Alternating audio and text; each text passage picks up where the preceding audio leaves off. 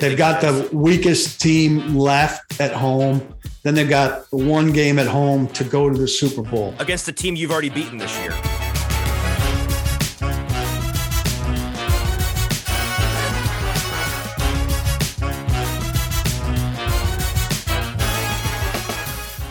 Welcome in to the Titans 10 for Thursday, January the 20th. I'm your host, Easton Freeze, broadcaster and writer with Broadway Sports Media and the 440 Podcast Network. We are just 2 days away from the Titans playing their first playoff game of the year, hosting the Cincinnati Bengals here in Nissan Stadium on Saturday at 3:30 p.m. Central Time.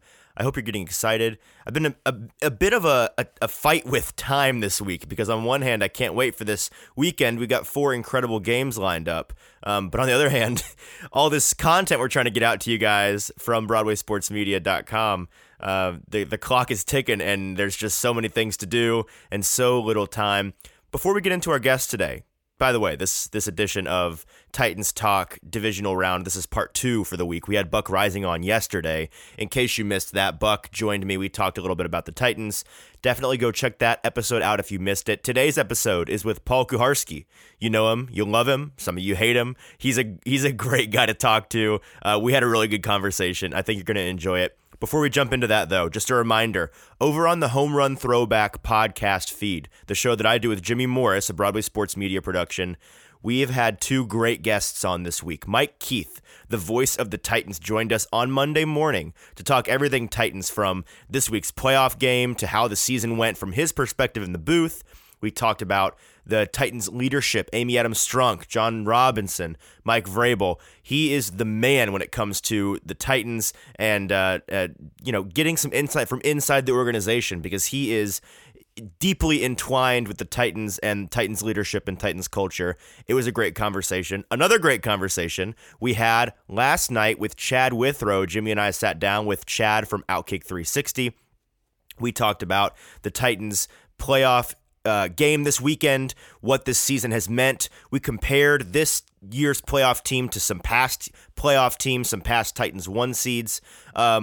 Jimmy and Chad did a really good job just being that historical database, going back, talking about the comparisons to some past teams and what this team looks like, how they may contend for a Super Bowl this year if things go right for them. Really great conversation there, so check that out as well. That was posted this morning on Thursday morning, so over on the Home Run Throwback feed, go check that one out. Today's episode with Paul Kuharsky is obviously out right now because you're listening to it. And then we're going to have an episode tomorrow morning. Zach Lyons from Football and Other F Words and I sit down, talk about the divisional round, preview all the games, get into the entire weekend of hopefully much better football than Wild Card Weekend. And then I believe tomorrow afternoon, Friday afternoon, we'll have our traditional preview episode of the Titans and Bengals game. We'll go through all of our the Titans 10 segments, get some clips, some audio from the week, do some quick hits, and of course the preview segment. Have a good time there. So 2 more episodes on this feed coming your way tomorrow. Until then, enjoy this conversation that I had with Paul Kuharsky. All right, let's welcome in Paul Kuharsky to the Titans 10. Paul is a writer at paulkuharsky.com as well as a broadcaster over with Outkick 360. If you follow the Titans, you are surely familiar with Paul. Paul, how's it going? Great. How you doing, Easton? Thanks for having me. Doing great. Thanks for joining us. Got a couple of questions about some of the players today. I know that you were there. We heard from Derrick Henry today for the first time since before Halloween. It seems like if they're making him available to the media now, it's almost a certainty at this point he's going to be a go on Saturday.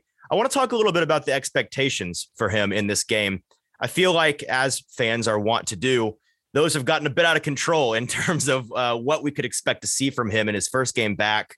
The idea that he's going to be back to 100% obviously would be shocking if he came out and put up a classic 30 carry game from Derrick Henry. You got multiple touchdowns, 100 yards, yada, yada, yada. You've got a guy, D'Onta Foreman, who does a pretty good Derrick Henry impression. And while you want Derrick, if he can go, to get the majority of the touches, you'd imagine they're going to be some kind of split there in terms of workload, no? Yeah, I mean, I think Mike Vrabel generally, wants to use a guy as much as he can. I think you let Henry kind of tell you with his play what he can handle. So if he looks like Derrick Henry of old, then you use him as much as you feel comfortable using him. By feel comfortable, I mean as much as you might feel comfortable using him in a regular game. I think slightly less than that. If there's signs of hesitancy, I don't know, conditioning. I'm sure he's supremely conditioned, but there's still something to playing in a game. If he looks like he's had any trouble planting, cutting, anything like that, then I think you'd reduce it on the fly. So I would imagine they'd take it on like that. Jonathan Hutton on Outkick 360 today set a number at 18.5, and that seemed like a good Vegas number because that pretty much split the poll that he sent out. Okay. I took the under. I think he and Chad Withrow both took the over. That sounds about right. I mean, 15 to 20 carries. It wouldn't be shocking if that's what we saw from him. Another guy who we're not certain how much or if all we'll see him on Saturday rather. Now is Jackrabbit Jenkins, who popped up on the injury report today. I saw a couple of people in the press pool talking about how it sounds like he's going to be all right. We know that he was on the injury report before week 18 with an ankle and was a DNP a couple of times and then played in the game. Do you know anything about whether this is just a maintenance thing? Is that kind of where you think this is going? Or do you think this is something new he's dealing with? You never know when an injury pops up like that, the first thinking is that a guy hurt himself the day before. He was scheduled to talk to media on Wednesday. And then, our time got condensed because we had long conversations with the coordinator. We talked to Derek for about 8 minutes. And then, we were waiting at the rail. It was kind of, we didn't know if there was going to be time or not. And ultimately it ran out of time. So then, it's a surprise when he's on the injury report and hasn't practiced. So I don't know what to read into that. Tomorrow will be telling for sure. He's played great his last 4 games. Would be a big loss against the wide receiver pool as deep as Cincinnati has, obviously. So for Titans fans, that's a cross your fingers situation for sure. So we'll see where that goes. Yeah, I mean, he's been a guy who, like you said, the last couple of games, he's been really good for the Titans. He's kind of like Malcolm Butler in the sense that he's a free agent acquisition, comes in, doesn't look great out of the gate, and Titans fans seem to turn on him there. And he's been playing better, but I'm not sure that the consensus has caught up to the fact that he is a real weapon for this Titans secondary, which I think if you had to pick a part of a side of the ball that is the biggest weakness for the Titans, it's probably that secondary, especially going up against a team like the Bengals, who their marquee feature is that lethal passing attack. A guy like Jenkins, if you don't have him, you could be in some serious trouble. Speaking of that passing attack. Well, we've said that a couple times, I have to point out, and they've run through their secondary depth, and even with a guy like Buster Screen, survived pretty well. That's not true. Necessarily against this level of a passing attack, but the depth has been tested and is ready if called upon. The whole thing to me really is is the front 4 consistently getting in the backfield, and the trouble there is that Burrow, while he's been sacked 51 times, he's great under pressure. Yeah, is very good under pressure. And if you sack him on this play on 2nd and 13, he's very likely to make up for it. Yeah, that's a great point. And statistically, like you said, he's this year, it's been shocking how little the difference is between whether he's under pressure and not under pressure. I guess just the idea is you still have to get after him because you have to limit the amount of time he has for those elite receivers to get open. And those elite receivers are definitely the biggest strength on weakness matchup for this Bengals team facing Tennessee. The Bengals pass catching unit up against the Titans secondary is a strength on weakness. But then you have a Titans front 4 up against a Bengals offensive line, which is a strength on weakness in favor of Tennessee. So that's going to be an interesting, I think, dichotomy there when the Bengals are driving the ball on offense. What do you think the bigger disparity is there? Who do you think is at a disadvantage when those two units are on the field? Yeah, well, it's interesting because I agree with those as the two weaknesses, yet both teams have survived them.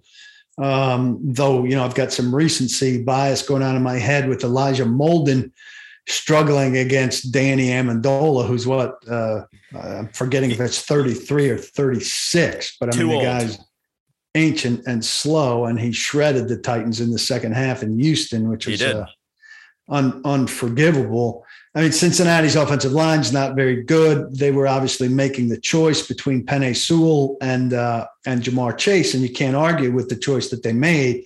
But we know where they're going to be heading in the draft and maybe in free agency. Oh yeah, the next step for them is to get Burrow protection and time to do even more work with Chase and Higgins and Boyd. So whichever way I say here will prove to be the wrong way for how this game plays out. Right. I think it's more damaging potentially, that offensive line for Cincinnati, in that Burrow can get physically hurt by their poor play, while the Titans secondary would only be giving up yards and big plays, but not potentially physically hurting a guy. Right. So I might score it just a notch to the Cincinnati offensive line being a bigger weakness based on that. But he's gotten up 51 times, and the big injury was a year and a half ago. Yeah, that's interesting. Looking on the other side of the ball, the Titans pass catching unit, you probably don't remember this, but around this time last year, when you guys were finishing up your stint with 104.5 on Midday 180, you guys were broadcasting. It was either the day or 2 days after the Titans lost to Baltimore in the first round of the playoffs. Really uncharacteristic game from the Titans offense, which last year had been really lethal. And in the Baltimore game, couldn't seem to do anything. You were taking callers that day, and before I was with Broadway Sports or anything like that, decided to call in and give my 2 cents on what the biggest problem with this team was and what went wrong. And I went on this rant, and not to brag, you did, after I hung up, call it the call of the year. I'm just saying, I may or may not have. Congratulations! I may or may not have gotten a plaque made. It was like January. It was like January, right? Yeah, 13th. Yeah. So it's not much into the year. No, and then the show ended. So I think I just won, frankly. But that aside, one of the main points that I made and that you agreed with in particular was your wide receiver 3 cannot be Khalif Raymond. He's total jag. Something that you've been saying for years. He's out of here. He's in Detroit now. Going into this, there are still Titans beat people who think Khalif Raymond is good. No, I know. And bought that whole story, hook, line, and sinker. Yeah. What a great story. The guy came from rags to riches. Isn't it cute? What a great guy. I'm rooting for him so hard. All this bullshit.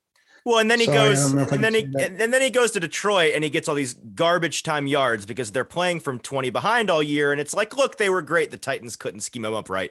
Him and Josh Reynolds both up there, but that's besides the point. It's clear to anybody with eyes that those guys, with Khalif Raymond in particular, you can't have him as your wide receiver 3 and have a lethal passing attack in the playoffs. So going into this first playoff game this year, it had me thinking about that, the parallel entering those two games. Do we think that the Titans pass catching unit has improved in that department? What are your thoughts on Nick Westbrook-Ikhine? Put the unit as a whole aside for a minute, because I'm gonna ask you about Julio Jones in a second. But Nick Westbrook-Ikhine being the wide receiver 3, which they didn't anticipate him being that guy coming into the year. It was supposed to be Josh Reynolds, but he ended up being that guy. He ended up being wide receiver 1 for part of the year, doing his best. Wasn't enough, clearly. But now that he's in that clear third role as a wide receiver, what are your thoughts on his ability to be an upgrade there for this Titans team, or are they still really lacking in that department? I think for what they do, he he's pretty serviceable. I mean, he plays all three spots. He makes pretty clutch third down catches when they go to him. I just don't want his role to be much bigger than it is. And I can't detach it from Julio Jones, because if Julio Jones isn't doing what he's supposed to be doing, and if he's got to come off the field because of his hamstring, or if they're ignoring him when he's open, or if he's not getting open, then it puts more on NWI. And then NWI's got too big a role. So, Chester Rogers factors in there a little bit. Marcus Johnson, right, was a good find for that role as well. But the reason that Marcus Johnson was available for you to plug into that role is because he had an injury he's not here history right now. People couldn't trust him, and then he got hurt twice, and you can't depend on him here either. Yep. But they had a decent pool of options there. Josh Reynolds, I don't understand how you sign him when he doesn't fit your MO. Yep. And that's another guy they signed who didn't fit their MO the way that Vic Beasley didn't fit their MO. And then Johnson becomes unavailable twice. So now you're on to your third receiver in Nick Westbrook-Ikhine, right? Who I kind of also mentioned, Chester Rogers, who's the slottiest guy. Right. So I think Nick Westbrook-Ikhine is a good story in terms of his reliability, the fight that he's shown to work to be serviceable at all three positions. He's not going to run the wrong route. He's not generally going to drop the ball and all of that. But if Julio Jones, as has so often been the case, is either unavailable or in-game unreliable because of a hamstring, and NWI has to slide up a spot, the whole thing changes. No, I'm with you. And I think if you're comparing the wide receiver 3 position for the Titans last year to this year, I think it's a pretty clear upgrade, in my opinion, NWI over Khalif Raymond. But I think if you're looking to have a playoff-worthy, lethal passing attack, a guy like Nick Westbrook-Ikhine, frankly, you want him to be your 4th at best. Agreed. And so that's something that, we'll talk about that, I'm sure, a lot in the offseason, the Titans potentially getting another pass catcher in the draft and all of that.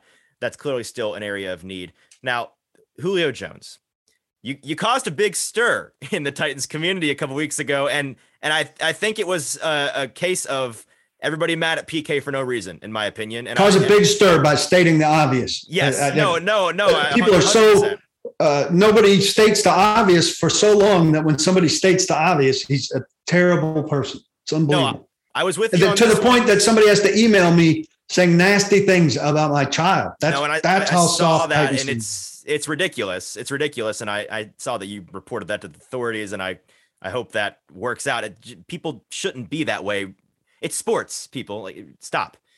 That aside, you stated the obvious, that he's been a big fat disappointment this year so far.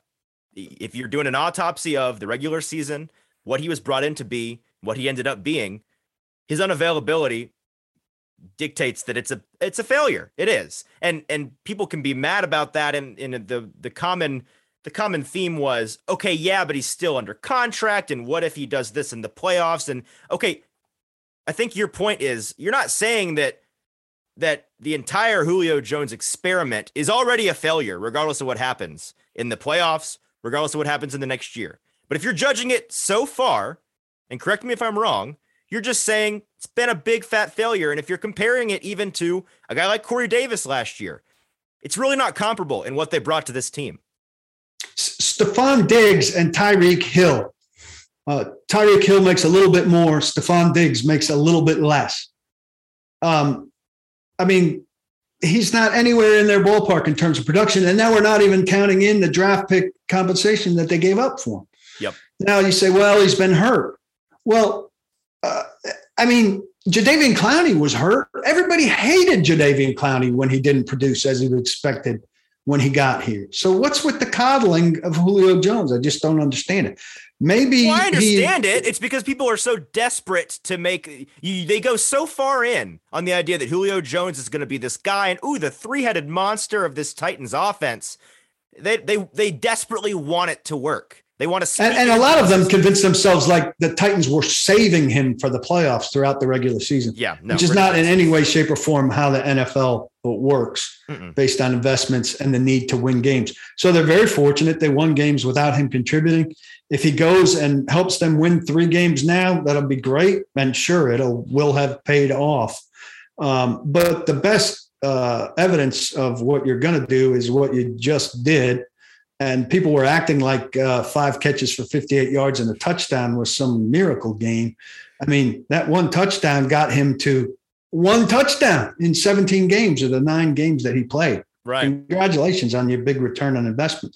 Hey, if he has great playoffs, the storyline changes. But people have trouble with this. If he goes and has great playoffs, you know what it doesn't change? What he didn't do in the regular season. Where was that? Has no bearing on it. Exactly. No, 100%. 100%. So what to you would be a playoff performance from him that would make you think that overall this year was a success? It was beneficial for the Titans to have gotten him. What does that look like? Or is that even possible in your opinion? I don't know if it's a Super Bowl or bust now. I feel like it probably is because they've got the weakest team left at home. Then they've got 1 game at home to go to the Super Bowl. Against the team you've already beaten this year. Yes. And so I would see him contributing in some not insignificant way to those wins for it to be an argument as to whether it was worth it. He should be doing more than Marcus Johnson would have done if Marcus Johnson was healthy and in that slot. And I can't believe I said that. And as soon as this airs tomorrow, my Twitter will go crazy and my kid will be under siege. Marcus Johnson is better than Julio Jones, according to Paul Kaharski. You heard it here first. I'm saying when Marcus Johnson was healthy, I saw, as much, or certainly per dollar, I saw more.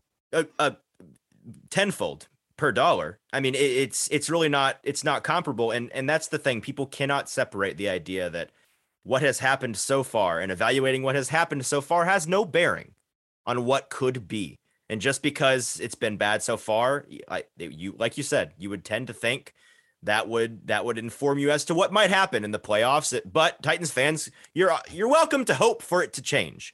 But he had 5 catches and 58 yards and a touchdown. Yeah. Well, moving off of Julio, because we clearly agree and everybody's going to hate us anyways for it.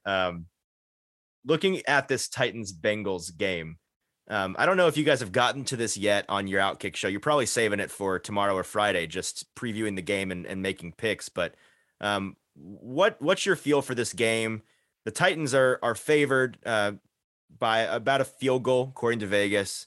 That number seems to be growing. The sense seems to be that the Titans are the better team, but also they're in a much better situation, right? I mean, you're facing a team in Cincinnati that has a quarterback that, albeit a really good quarterback, Joe Burrow, I think is a stud. He's a franchise guy. Still his first time in the playoffs and his second year in the NFL. His coach, first time in the playoffs. You got a lot of guys. I mean, the Bengals are among the youngest teams in the entire league, and the Titans are among the oldest. So there's a number of things. And then you look at the rest differential. Not only has the Titans team had 2 weeks off with this bye, but they've also had 2 full bye weeks, including a Thursday night mini bye in the last half of the season. Plus a Thursday night mini bye. Right. Yes. With the Thursday night mini bye. And the Bengals, you may know the exact numbers, 13, 14 games or weeks in a row they've been playing, or maybe 10 double digit. At least games. 11, I think. Yeah. Yeah. It's a double digit weeks in a row they've been playing football, and they're going to be coming on the road. So there's every reason in the world the Titans should be winning this game. Well, there are a lot of reasons, but you also look back 2 seasons, and Kevin Byard talked about this last week. Ravens felt pretty damn good about being the number 1 seed in 2019, and Titans went in there and basically kicked their ass from start to finish. Right. There is something to be said about a team coming in playing with momentum, even if they're dinged up a little bit, as opposed to the team that's kind of got to start running from a standing still position. And so from a Titans perspective, I fear that a little bit. Titans are a slow starting team typically. Oftentimes, offense doesn't play well from the start. Defense plays, well, at least in the red zone. Titans are down 6-0. Feels like it should be 14-0. I think it would be bad for this team to start that way in a playoff game, particularly if they don't hold in the red zone and it's 10-0 or certainly 14-0. Look, they should win. They're number one seed for a reason. They've got more talent in a lot of spots, but Burrow recovers from pressure really well, reacts to pressure really well. Bengals are more explosive. Titans can control the clock here, and it could be one of those games where time of possession doesn't mean much if Cincinnati's scoring, one play, 50-yard kind of thing. It's hard for me to put out of my head the Titans' history as number one seed, though I know 2000, 2008 don't have a lot of bearing on 2021. I'm not a game predictor, right? But I could see plenty of reasons why Titans fans should be biting fingernails and having a strong cocktail before this one to ease nerves. And not be heading to Nissan Stadium or turning on their TV Saturday afternoon overconfident. I think it'll be a good game. I don't think the Titans run away from anybody in these playoffs. They've not run away from too many teams, period. If they don't find a way to win this one, it will be two very good postseason situations in a row where they've wasted opportunity. They can't let that happen. Well, for the Paul Kuharsky episode, I think this is the perfect place to end right here, because we have nothing but positivity on this show typically, and we need some realism in our lives. And I think that you have provided that. Should be a really good game. I think all four of these games this weekend should be really good. We are owed good games after last weekend's horrible weekend of football. So hopefully we get some good football to watch. Paul, thank you for joining us. Enjoy the rest of your week. Are getting ready to go to the game and covering the game and working with Outkick 360. Again, he's Paul Kuharsky. Check him out. Go subscribe to his website. He writes over at paulkuharsky.com. I'm a subscriber over there. He's since the are you the longest tenured media person covering the Titans? Yes, he's been 1996. I was covering the Oilers in Houston. Yeah, so Paul has been covering the Oilers since literally before I was born. Go check him out. He's the guy. All right. So go subscribe to his website. Go follow Outkick 360. They've been doing a great show over there, continuing to grow. They're doing awesome things. Paul, thanks for joining us. Have a great rest of your night. That was a nice way of saying how old I am. Thanks for having me. I enjoyed it. Yeah. Thank you so much for listening in. If you enjoyed the show, please rate, review, and subscribe. All press conference audio in this episode is courtesy of TennesseeTitans.com. A big thank you to them for making that available. On Twitter, Instagram, and Facebook, follow me at Easton Freeze and the show at The Titans 10 to interact with me and keep up with any of our show updates.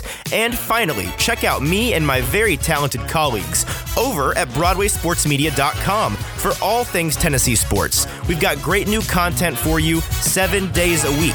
Until next time, I'm Easton Freeze. The Titans 10 is a Broadway sports media production.